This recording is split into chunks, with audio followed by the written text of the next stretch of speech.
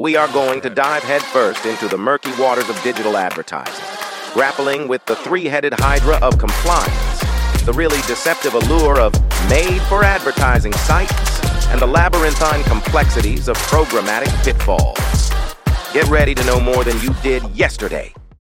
Welcome aboard the AdTech show, where marketing, media, and AdTech converge. Fasten your seatbelts as your host, Pesat Latin steers you through the digital world of advertising trends and marketing innovations. All right, folks, hold on to your privacy settings because we're about to dive headfirst into the glittering pool of AdTech issues.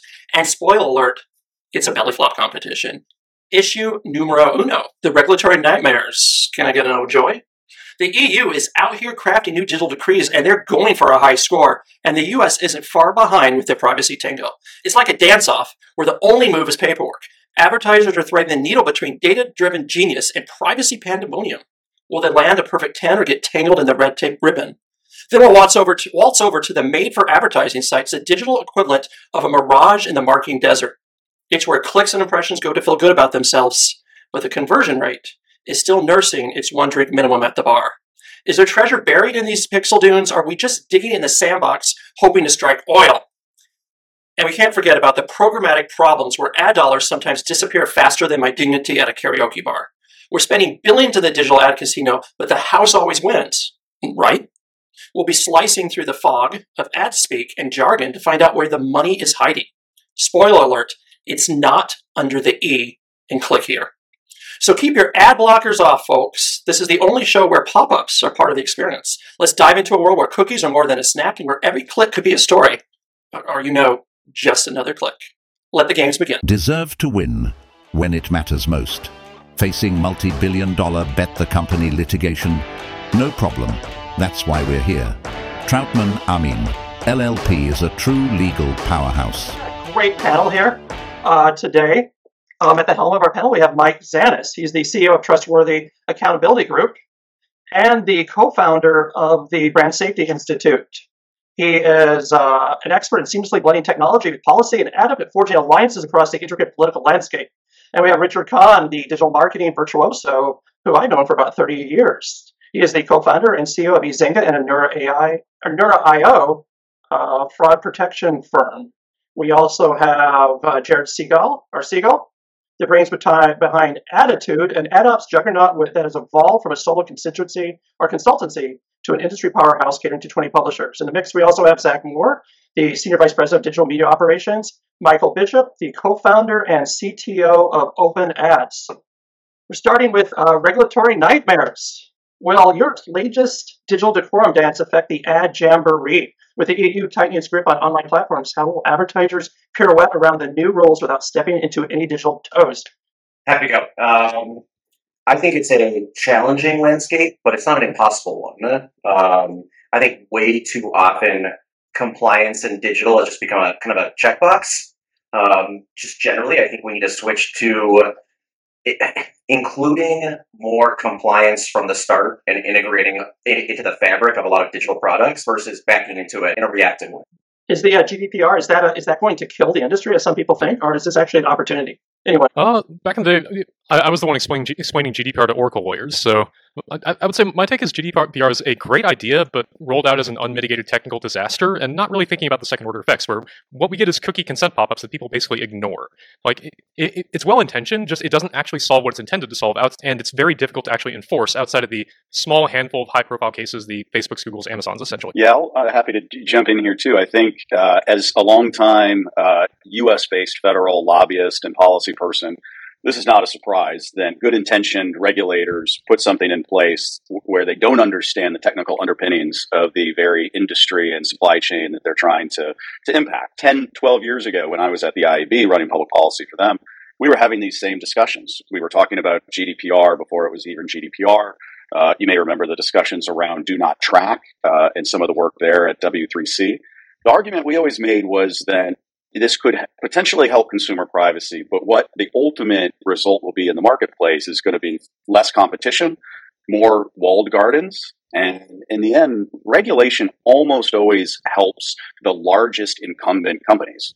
They can help drive and architect the regulations to work best for them. They have the resources to come into compliance and to invest in innovation to also either be compliant or to get around the regulations themselves. And I think that's what we're seeing. All of this, whether it's GDPR in Europe, and then once you had the European law, it was only a matter of time before it was exported to the U.S. and California, and now we're seeing the proliferation of state laws in this space, and so that's always going to help the big walled gardens. It's going to hurt the smaller folks who are trying to come in and compete.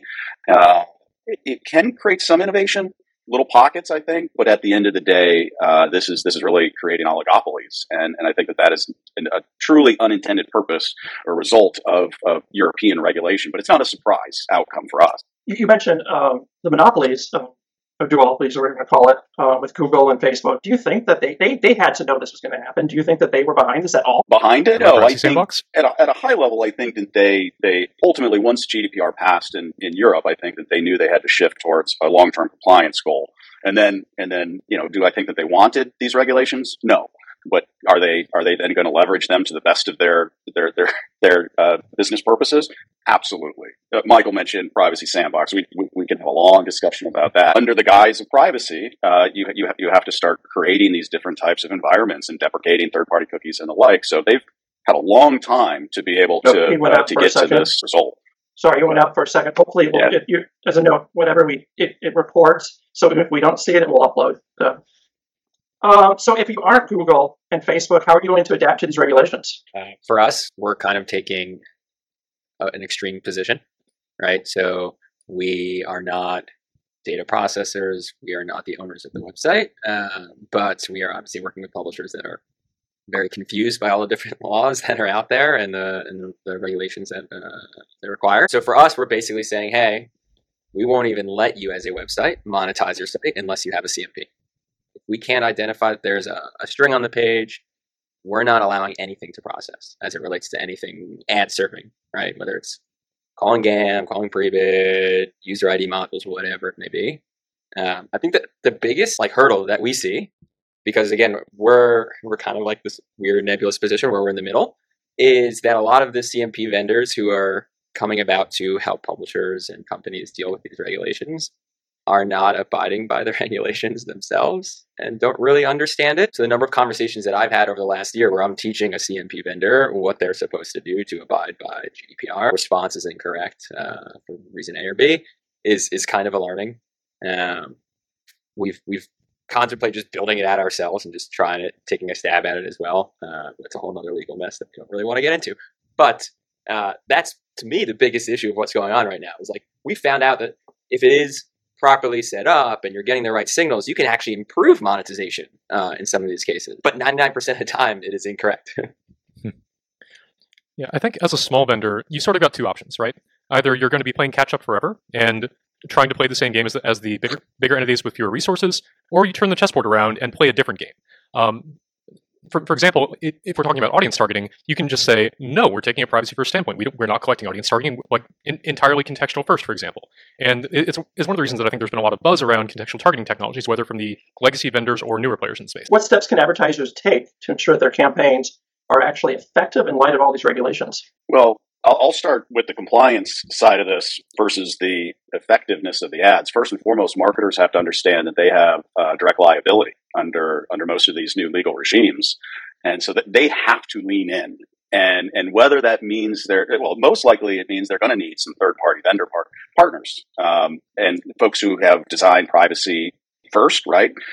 Privacy by design. And so as Jared said, you have certain partners that are kind of just by design compliant, but that's not going to be the full marketplace. So they're going to have to find full tech stack solutions to try to tell a compliance story.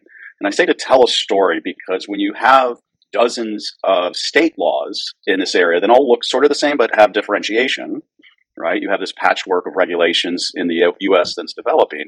The reality is there are going to be counterpoints and contradictory requirements. You'll never get to 100% compliance, but you can have a good positive story. So they need to start with that. And then they need to figure out how to optimize their actual ads. Do we think the big brands are going to actually play well? Or are they going to come into some regulatory tug of war and start lawsuits? Once they start getting sued, we saw this with Sephora. Once you see some actual law enforcement actions, I think that they'll have to snap to it. Maybe a good dovetail beyond that is, besides lawsuits, there's also brand perception pressure. Like you take the news article we just saw around the woman who, after chemotherapy, got targeted for cremation ads. Like that's not what we traditionally consider a brand safety failure, but it's a catastrophic failure in terms of like brand awareness and just public perception. So that's sort of an adjacent take on financial pressures parallel to like actual legal compliance. Because is brand safety the new knight in shiny armor for advertisers? Is this basically everyone's turning to brand safety now? Like, that this is the most important thing is brand safety? I'm sure Mike can talk about it. You would think as co-founder of an organization called the Brand Safety Institute, my answer would be yes, of course, it's the white knight. But I don't think it's new, and it certainly is not a savior in any way, shape, or form. It's an issue that everyone has to be thinking about more now than ever. But the example of the retargeting faux pas with crematoriums that's not new. That's been happening, right? I mean, a decade ago it was that the supermarket knew that you were pregnant and started targeting baby diapers to you, and that was so. We step into the same potholes constantly as an industry, and we need to learn how to avoid the mistakes of the past and try to start anticipating the brand safety mistakes of the future. I think that marketers do care about brand safety more now than ever, but they have a whole slew of corporate priorities around ESG, sustainability, equity, diversity, and inclusion that probably rank much higher on their list of day-to-day concerns. Brand safety is too often relegated to the crisis management. As a brand, I have that faux pas, that focusing event in the public, and now I have to scramble. And not enough brands are kind of proactively protecting themselves from safety. Is the definition of brand safety changing in this environment? It continues to expand. And we did a survey of the industry 4 or 5 years ago at BSI, and we asked marketers and agencies, intermediaries, and publishers, and your definition of brand safety depends on where you sit in the ecosystem. You can expect that brand safety, if you're a DSP, SSP, is around negative ad adjacency, serving ads into inappropriate content. What shocked me was that marketers think of brand safety from an ROI perspective. They think they include viewability as a brand safety issue. My ex-ante position was, no, that's a measurement standard. So it depends on, I think brand safety has become a bit of a catch-all in the industry, unfortunately. Like, I was actually double-checking the Brand Safety Institute website earlier, and I noticed in the glossary of terms, brand safety is not defined, which I think is a fantastic example of exactly this, where sort of the original use case of it has sort of evolved, and the term has continued to slurp up more and more aspects of sort of the aspect of brand storytelling. And dovetailing into MFA a little bit, one of the directions I think it's going to continue to evolve is looking at advertising experiences holistically. If you have 57 ads on a page, and each of those are being bid at the exact same price, as opposed to like 2 premium ads, like those are not equivalent parallels. And that's something where we haven't really seen the market shift to adjust to that yet, but I could see that also falling under the brand safety umbrella of like contextual targeting, like placement quality, ad experience quality, whatever the term we end up coming up with is for that. Do you think that Musk has changed this entire conversation? You lit it on fire. I mean, he comes from the belief that it doesn't matter what like the 95% of people think of you, that's just the 5% that get you.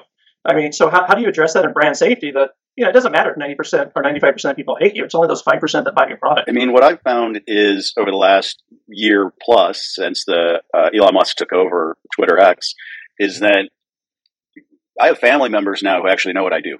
That never thought about brand safety. Never thought about any of this, right? And now they say, what do you think about Elon Musk?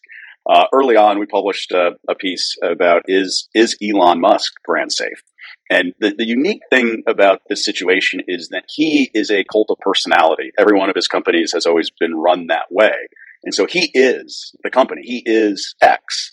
And so when he says something, whether he says it on X, in which case it's a potential negative adjacency for a marketer, or if he just says it on stage with, in an interview with Sorkin, and he says, go F yourself, advertisers. Well, his reputation and the things he says off the platform still impact the relative brand safety of the platform. And that's unique, I think, even more so than with Mark Zuckerberg and Instagram and Facebook or any other big platform. So I think he's changed it in that way. He's raised the awareness level, and in some ways he's made it about him and less about X, which is different.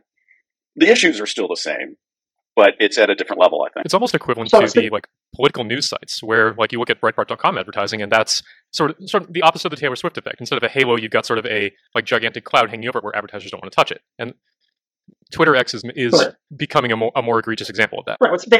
Breitbart was targeted by sleeping giants, and I think that had a lot to do with it. But yeah, I don't know if Breitbart would have had necessarily the negative perception without that target. I mean, I don't know if people really care on a day-to-day basis where their ads show. I mean, has there been any surveys, Mike, about that consumers actually care? We've done a consumer survey about this. We actually do an annual consumer survey between BSI and TAG. Usually ask about 1,200 consumers their viewpoint, and the vast majority, I think it's something like 86% of consumers say then when an ad appears next to offensive content, then it will give them the consumer a negative perception of the brand. Now, what's more difficult and in many ways more valuable to try to measure is, does it change their purchase behavior? That's the real question. We know we used to do privacy surveys all the time, right? Hey, do you care about your privacy? Yes. And then you ask them the next question, well, are you on a social media platform and do you give up your name and email address and all of these other things, your browsing history, in order to use that? Are you happy with that trade-off? And the answer is yes. So behavior doesn't always match the stated viewpoint of consumers. How much is this TikTok's fault? Have they been bringing the focus onto compliance? I don't think you can blame TikTok, honestly. I think it's been a concern pre-TikTok. I've got a question. How much is TikTok really a major source of brand dollars right now?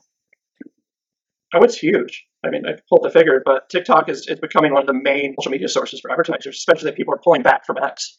I mean, people are taking their budgets. They don't want to be on X anymore, as we mentioned, for the brand safety. That's exactly. Yeah, go ahead. That's exactly what we've seen. We've seen a lot of our advertisers move everything from X, and in some cases Meta, to TikTok, and it's actually performing really, really well. Zach, what do you think about some of the for some of your customers, your clients? TikTok's moving to longer length pieces of content. Some of the creators have been complaining that they're now expected to produce at least 60-second or more clips versus the 15-second quick dance video. Is that? I assume that is to get more attention, longer engagement, more ad impressions. Is that a positive that you've seen or a negative? I think it's probably a positive. I think interaction rates that I've seen on TikTok are strong so far. Where we're really leaning in with TikTok is new ad formats. We've seen them really kind of increase the pace at which they're releasing new formats, which has been nice to see. If TikTok, which is primarily much younger audiences, less disposable income, is performing so well for brands and maybe better than other platforms, then why does any of this matter? Why does does that throw away the entire argument for MFA and brand safety in general? You can prove that hey, on these platforms that are probably not brand safe, there's no way TikTok can be proved to be brand safe, is performing so well. I think marketers are willing to take the risk. If the performance is there, fine. I'm okay with maybe appearing next to some sketchy content, but I think they'd be okay with it if the performance is there.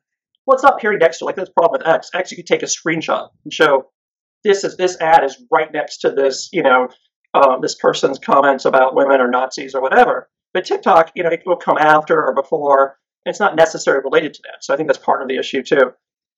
Moving on to AI. As AI transforms advertising, will the impending regulations be a speed bump or roadblock for marketers looking to ride the wave of innovation? Starting with Michael, since you're the AI guy, right? Yeah.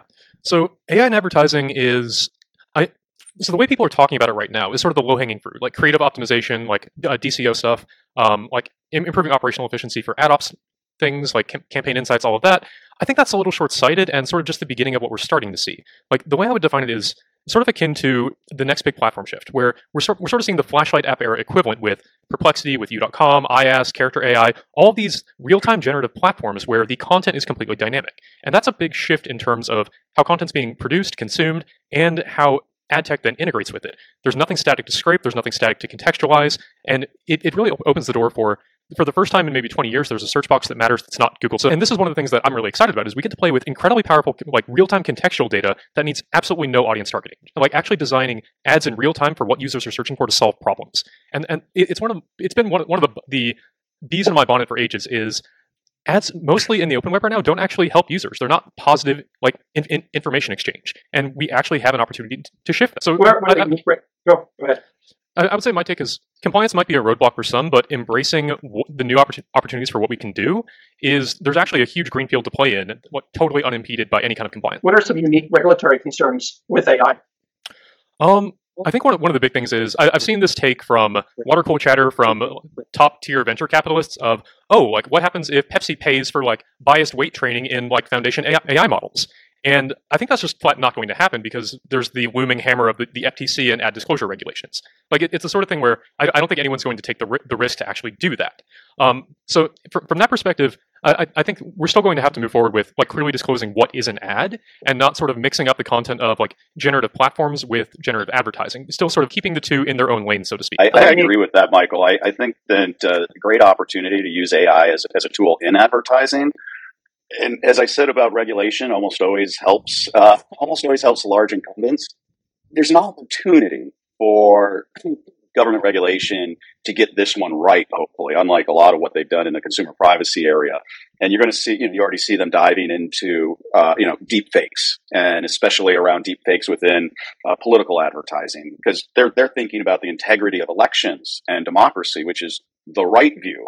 As long as they can confine it to these real harms and not kind of overreach, which is usually what happens when you have unintended consequences. So, I'm actually encouraged by the pace at which, at least in the U.S., then the federal government has leaned in on this issue. Usually they are lagging behind by many, many years. And instead, I think that both on Capitol Hill with some proposed bills, but also with the Biden administration putting out their set of guidelines, they are very quick. I think that they were very quick to recognize the gravity of the technology and that they needed to begin to understand it. They may still misstep, but I'm somewhat encouraged by this particular process. Hey, Michael, question for you. How long do you think it'll be until we have a universal watermark for like AI-generated content? I don't think that's going to happen at all. I think if you look at all the efforts right now in trying to watermark AI systems and trying to detect it, so far, none of them work. There's that, and especially not at the reliability I think you would want for something like this.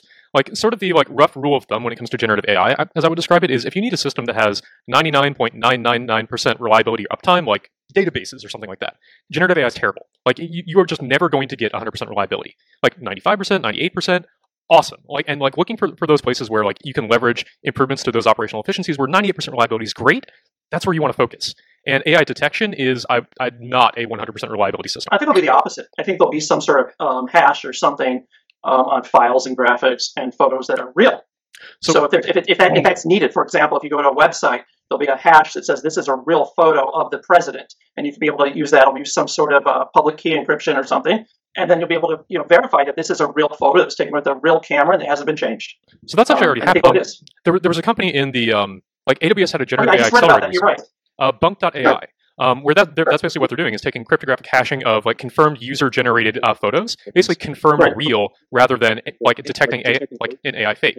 And I think a very like similar aspect is what we're going to see for a lot of systems. Where it's going to be less about detecting AI and more about building AI systems that ground in truth, using like retrieval augmented generation for actual content, and then saying, okay, here, this is a completely dynamic output, but here's the reference source that we are pointing you to. All right, so let's move on to a little bit about the. Go ahead, Mike. Sorry. Before we move on. No, I was just going to say there's the approach of the AI generators themselves, watermarking or marking when something is real and not AI generated. There's also, from our perspective at Tag, we're looking at the publishers out there and think that there's probably a use case here for, especially in journalism, to identify, human created news versus AI generated. And you can work on both sides, you can label something as AI generated or label something as human generated.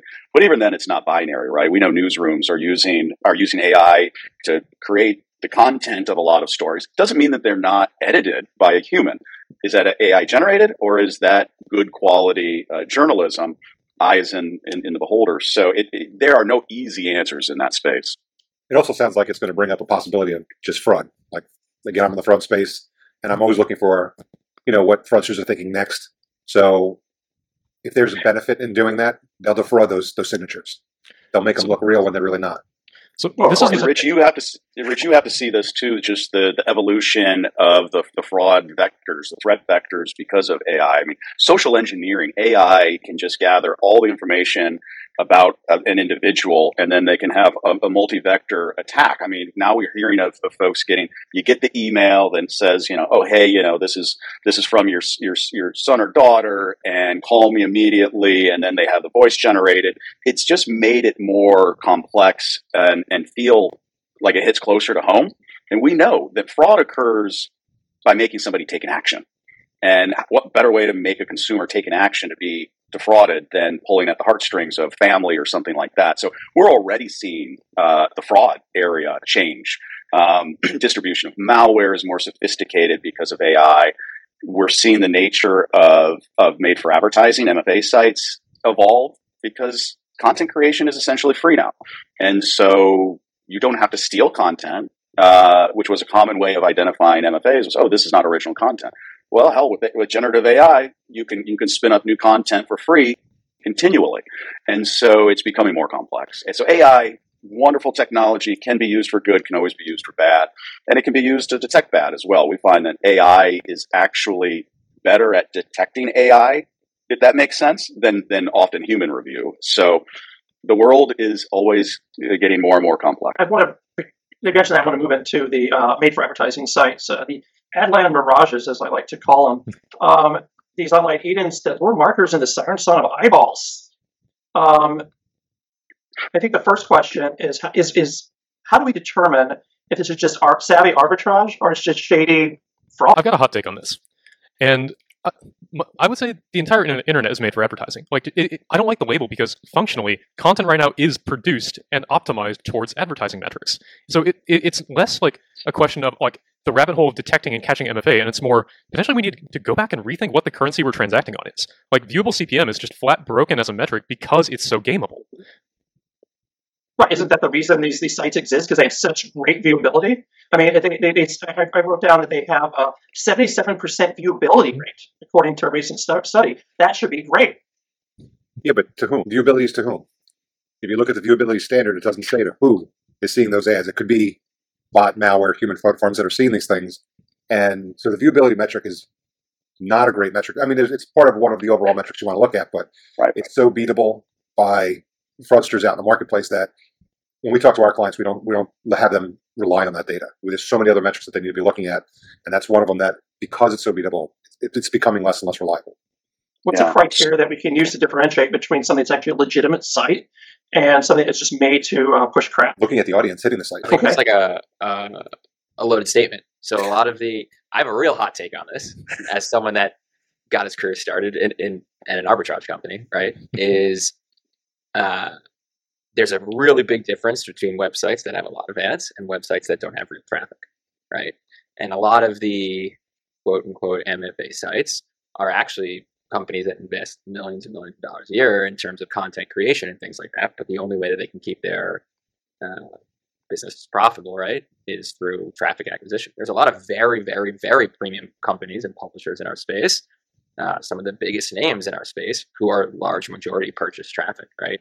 And we don't really look at those companies as MFA businesses because they're a big brand. A website that's driving all of its traffic through pop unders and things like that, right? An IVT, with not real human traffic, makes sense. Yeah, that's garbage, right? But companies that are driving a lot of traffic to social platforms, whether it be Twitter or Facebook or TikTok or whatever, right? They have to pay for a lot of that traffic. It's the only way they can sustain their business, and the only way they can be profitable is to serve a lot of ads, right? So I think there's a lot of mislabeling, a lot of misinformation, and there should be a very big distinction between a website that is not real traffic and a website that just has a lot of ads. So at Tag, we've got a transparency utility called Tag TrustNet. We were the data provider and analyzer for the ANA's programmatic transparency report that came out last November, I guess, the first look report that came out at Cannes last year. So we were able to overlay some MFA lists of domains along with all KPIs: viewability, IVT, brand safety, CPMs, true CPM, which is a different term because CPMs is a broken measurement. And what we found was that there was 500 domains, then collected 98% of the ad spend that went to MFAs. So this is a manageable issue. Those domains are going to migrate and change over time, especially because of the ability of AI to generate new content quickly. But as an industry, we are already overcomplicating this issue. This is what we do as an industry, right? Everybody gets together and says, "I have a different viewpoint." And I can't remember if it was Michael or Zach who said, we're calling it made for advertising. Of course, every website, every app is made for advertising. So there's is it made for advertising? There's a discussion, should it be called made for arbitrage? We're stuck with the term.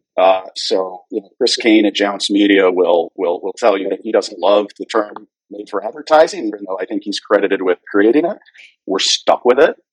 There's a cross-industry working group to define it. We won't come up with a single definition. And list providers will all have their own methodologies. And so some of them look at auction, the number of auctions and your win rate, because again, Jared said, you have to buy a lot of traffic, but you have to buy it at really low CPMs in order to make any money on an MFA site. So you lose a lot of auctions. You enter a lot and you lose a lot. That's one indicator of MFA. Ad density is another indicator.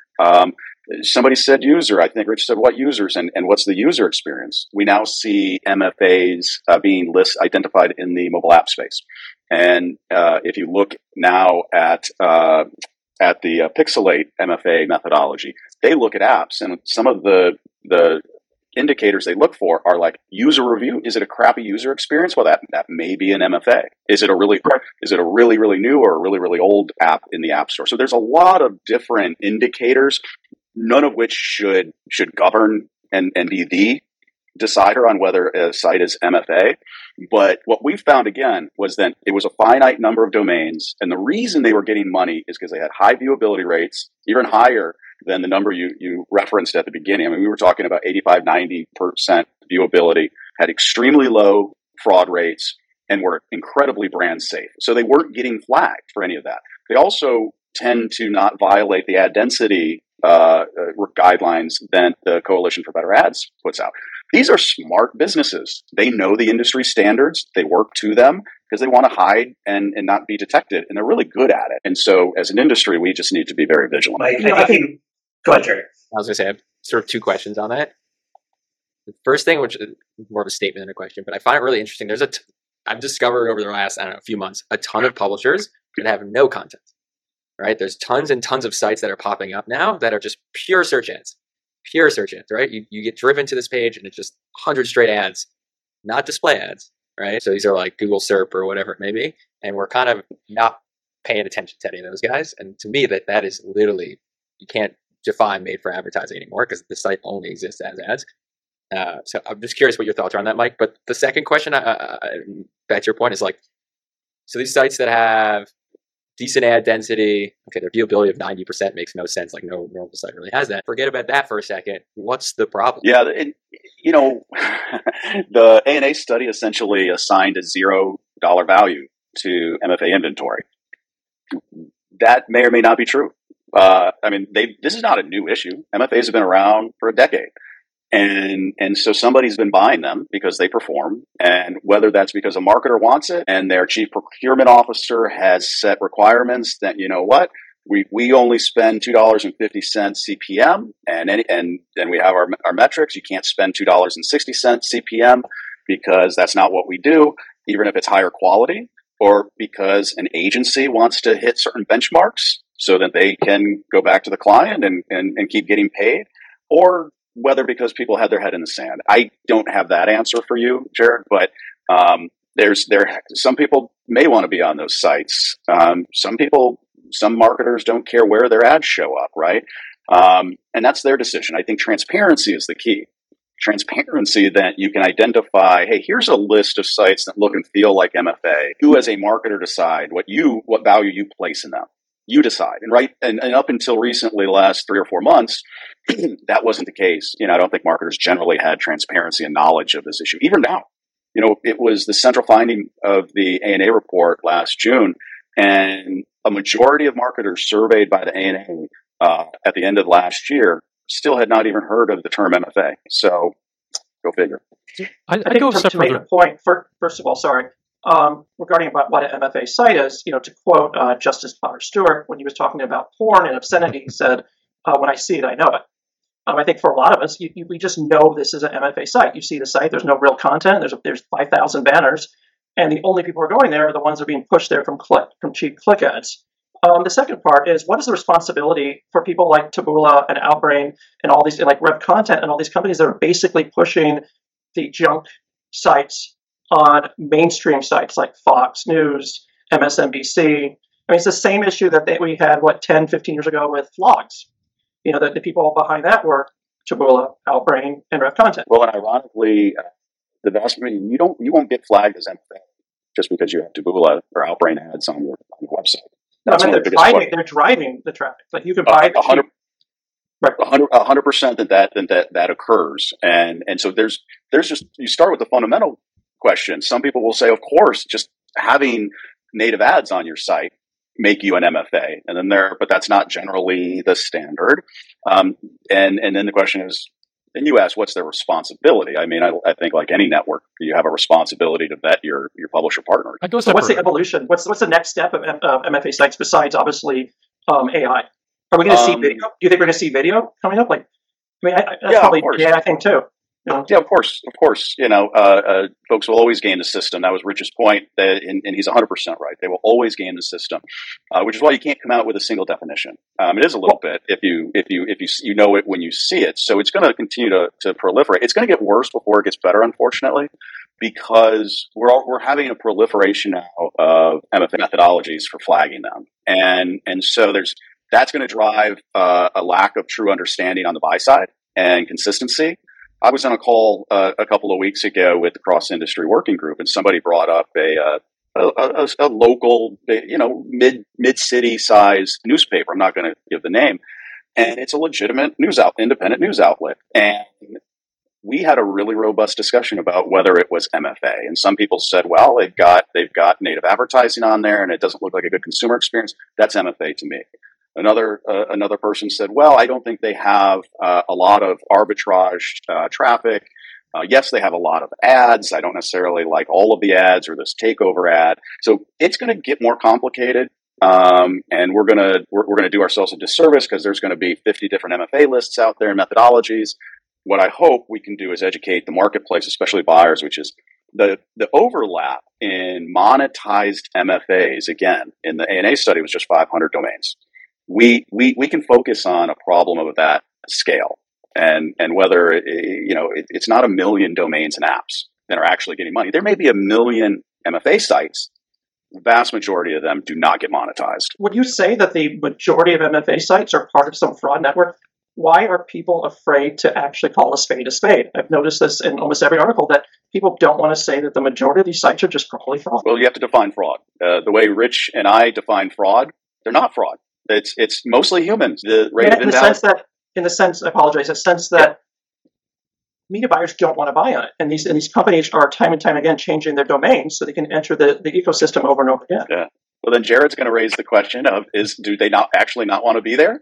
Because for a decade they have bought this inventory. So we're back to a little bit of the chicken and the egg, and it's difficult. Yeah, Mike, I think you referenced that Jounce study that like 21% of all programmatic impressions run on MFA sites, and that's appalling to me. That just seems like negligence. Yeah, and 15% of all programmatic ad spend goes to those MFA sites. But again, 98% of that went to 500 domains. So like the people who are really damn good at being kind of reputable and not complete fraudsters make a lot of money. I want to try something new this week. I don't know if how many people here know who David Letterman is, but most of us are that age. And do the top 10 list that dives into the quirkiest corners of our world. And so I want to you guys can respond, add comments. I want to try this each week. I want to do the top 10 reasons why people still accept fraud in programmatic advertising. And this may fail, this may be a bomb, but please laugh at me anyways, or laugh with me, sorry. Number 10, because hope springs eternal that your ad dollars won't vanish into the digital void. Number 9, advertisers secretly prefer the undemanding companionship of bots. Number 8, embracing the nature of programmatic as a status symbol, because who doesn't love a good mystery? Number 7, spending someone else's money on dubious digital ads carries the thrill of risk without the personal loss. Number 6, there's safety in numbers, especially when everyone agrees to ignore the glaring inefficiencies of programmatic fraud. Number 5, navigating programmatic advertising offers the unpredictable thrill of a high-stakes gamble with each campaign roll of a dice. Number 4, because believing in the benevolence of middlemen in murky digital supply chain is easier than questioning their intention. Number 3, the allure of vast digital landscapes fools advertisers into thinking more exposure, even if fraudulent, is always better. Number 2, faith in the mystical power of algorithms to transform digital dross into marketing gold persists against all odds. And the number 1 reason that we still accept fraud in programmatic, admitting defeat isn't an option when we spent so much money. Accurate. So moving on to programmatic. My notes. Sorry, my notes are backwards. Moving on to programmatic. Who wants to start while I find my notes? Oh, here they are. It says that $2 billion disappears on programmatic each year. Let's just ask why that is, Rich. Why, 20 billion. 20 billion. 20 billion with a big. I'm going to say more than that. This is 20 where billion I we know kind of. of, That's 20 billion that we know of. let's put it So this way. estimated 88 billion, according to the ANA, is not yielding the intended results. So I'd say yes, between 20 and 88 billion. Every test I've done for a client when it comes to sophisticated levels of invalid traffic have proven that programmatic channels average 50% fraud. And I don't know the actual number of frauds of dollars spent on programmatic right now. I know it's the lion's share of the internet digital marketing budgets, but I personally think it comes down to not knowing. A lot of people that are buying in programmatic space feel comfortable because when they go to a DSP, they'll all tell them that they have some type of fraud detection in place. They all use a pre-bid solution, and pre-bid will catch your basic, obvious types of fraud because they're looking at some basic data points and they've got 20 milliseconds to respond, and it's just not enough data. When you look at where the ad actually lands, if you wrap that ad using an SIVT filter, ideally tag certified solution, you'll actually catch a significant amount of fraud across all the DSPs that are out in the marketplace. And I think most customers that are spending money, most brands spending money on the programmatic space, don't do that level of scanning, and they're not aware of the amount of fraud that's coming through it. Most people know that if they take a budget that they're spending on search and social and they move a percentage of that over to programmatic, they can see a significant drop in performance, back-end numbers, whatever their true performance metrics are. And I happen to feel that most people just don't realize that a pre-bid solution or a GIVT solution is definitely significantly less effective than an SIVT solution. And most people, when I talk to them, don't know the difference between those two.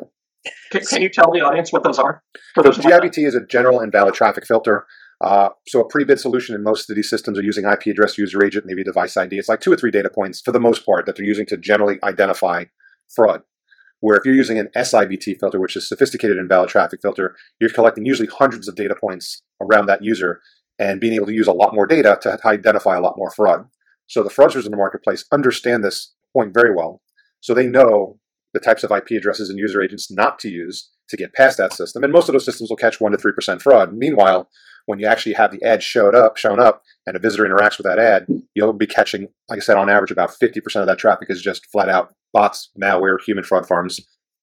Our definition of fraud. Rich, I would argue that when programmatic performs, it performs really well. And we've seen more instances of upper funnel programmatic really building on conversions for search and social. It really assists search and social when you do it right.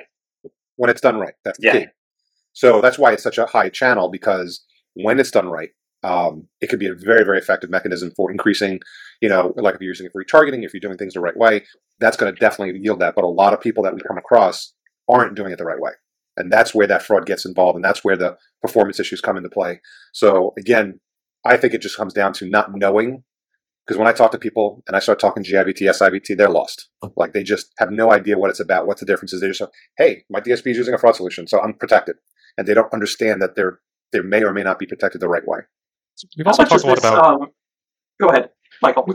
We've talked a lot about muddying definitions and like not being entirely clear on what things are. And I think a huge part of missing spend, whether it's fraud, viewability, whatever your metric is, comes down to, for example, like a DSP calling something a viewable impression and an SSP calling something a viewable impression are completely different things. That can be 25% discrepant, and they are both still technically correct because they're measuring with different methodologies at like different technical points on the page.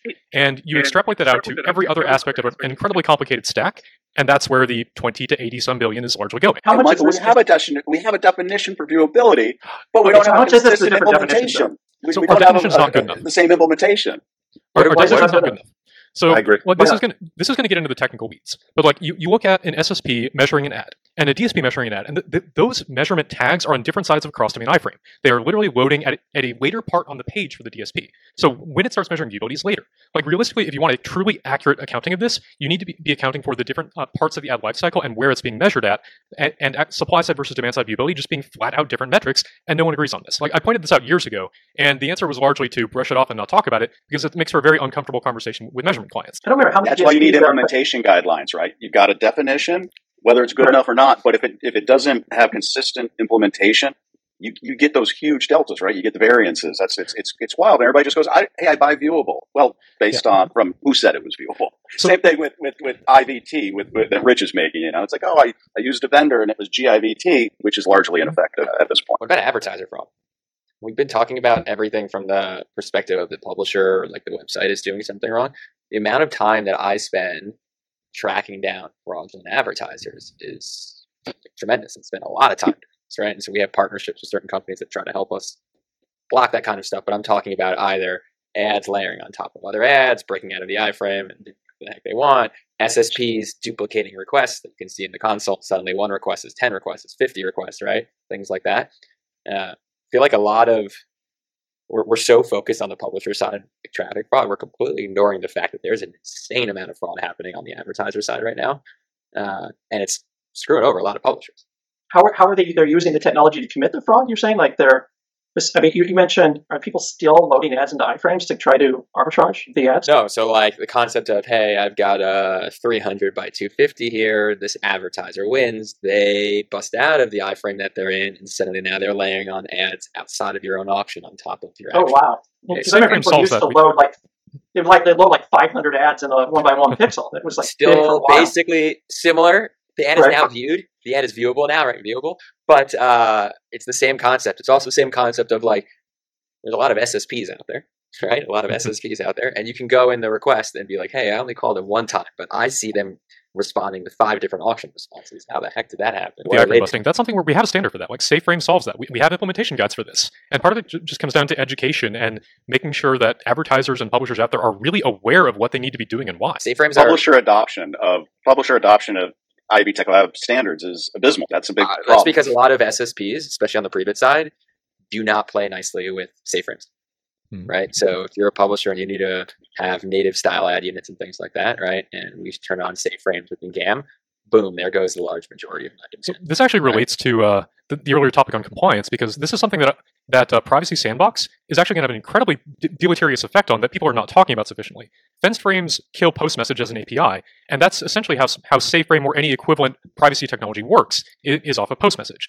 So this is part of, I think, both the AdTech Lab and the CMA have been pushing back on it, is there's a lot of these technical aspects of it that we haven't even really gotten into the weeds of the second order effects of yet. So I want to ask a question to everyone, and maybe this is probably a difficult question, but how much is this that there are too many partners in the ecosystem? Meaning that the Trade Desk, for example, Xandr, all these companies, they probably have 95% of all the inventory. Is this myth of the long tail that all these other networks that pop up, is that just a myth and these impressions don't really exist? Or is it just, is it part of the pursue the low CPM? People we're looking for the low CPM, so we're not going to the Trade Desk. We're going to this new network we never heard of, which is basically just selling the Trade Desk inventory in a different way. Is unique supply a myth? Are there any more new supplies? I think they're fabricated supplies. That's how they're getting CPMs. Right. Well, I think of the example last year, or the report where they were running video ads on toasters, and of course the toaster didn't even have a string to run the ads, but the IP address was showing that they were running the video ads. Is there any more inventory? Is this just is the main problem here is the pursuit of low CPM eyeballs and reach? Yeah, I think CTV could be new inventory. By the way, another platform just completely riddled with fraud and no way to measure pretty much anything there. Yeah, does anyone trust a new ad network? Like if someone comes to you and say, I have this new ad network and I'd like you to run our ads, Jared, on one of your publishers, you probably just roll your eyes and go that there's no room for that. So sometimes they'll reach out to us. We're mostly a tech vendor, so most of the time they'll reach out to the publisher. The publisher will forward it to me. 95% of the time, if I haven't heard of it, I just say it's fraud. There's no way that company could even exist because they don't have a direct sales team. This company of 4 people in the middle of nowhere does not have a direct sales team selling tons of new demand and things like that. They just have ads.txt of 400 other SSPs that they're just reselling and reselling.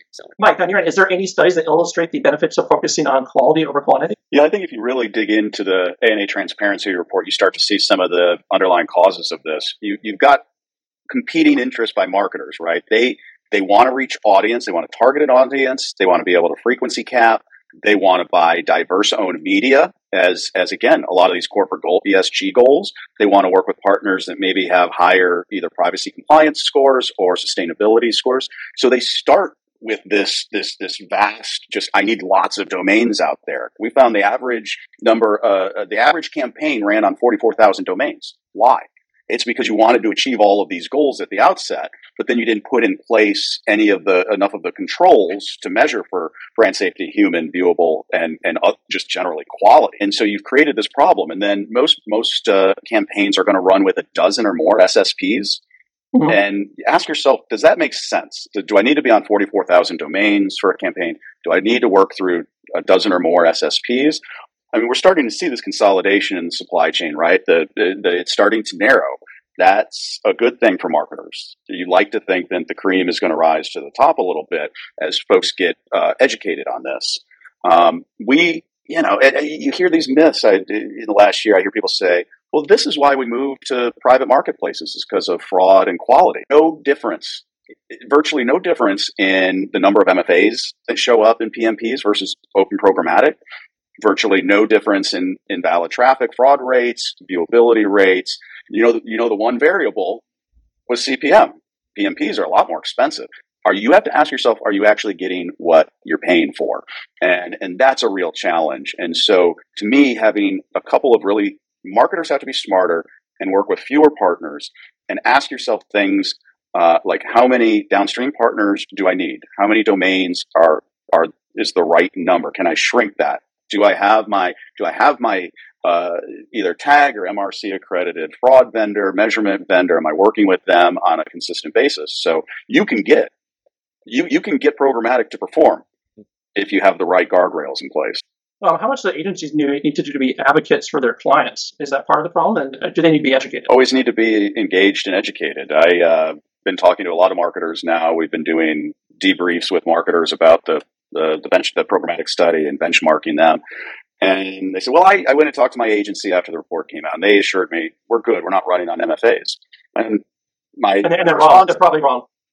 Well, no, what they've all done is they all have gone out and bought an MFA list and said, done and dust, we're good. Well, those lists need to be kept updated and constantly.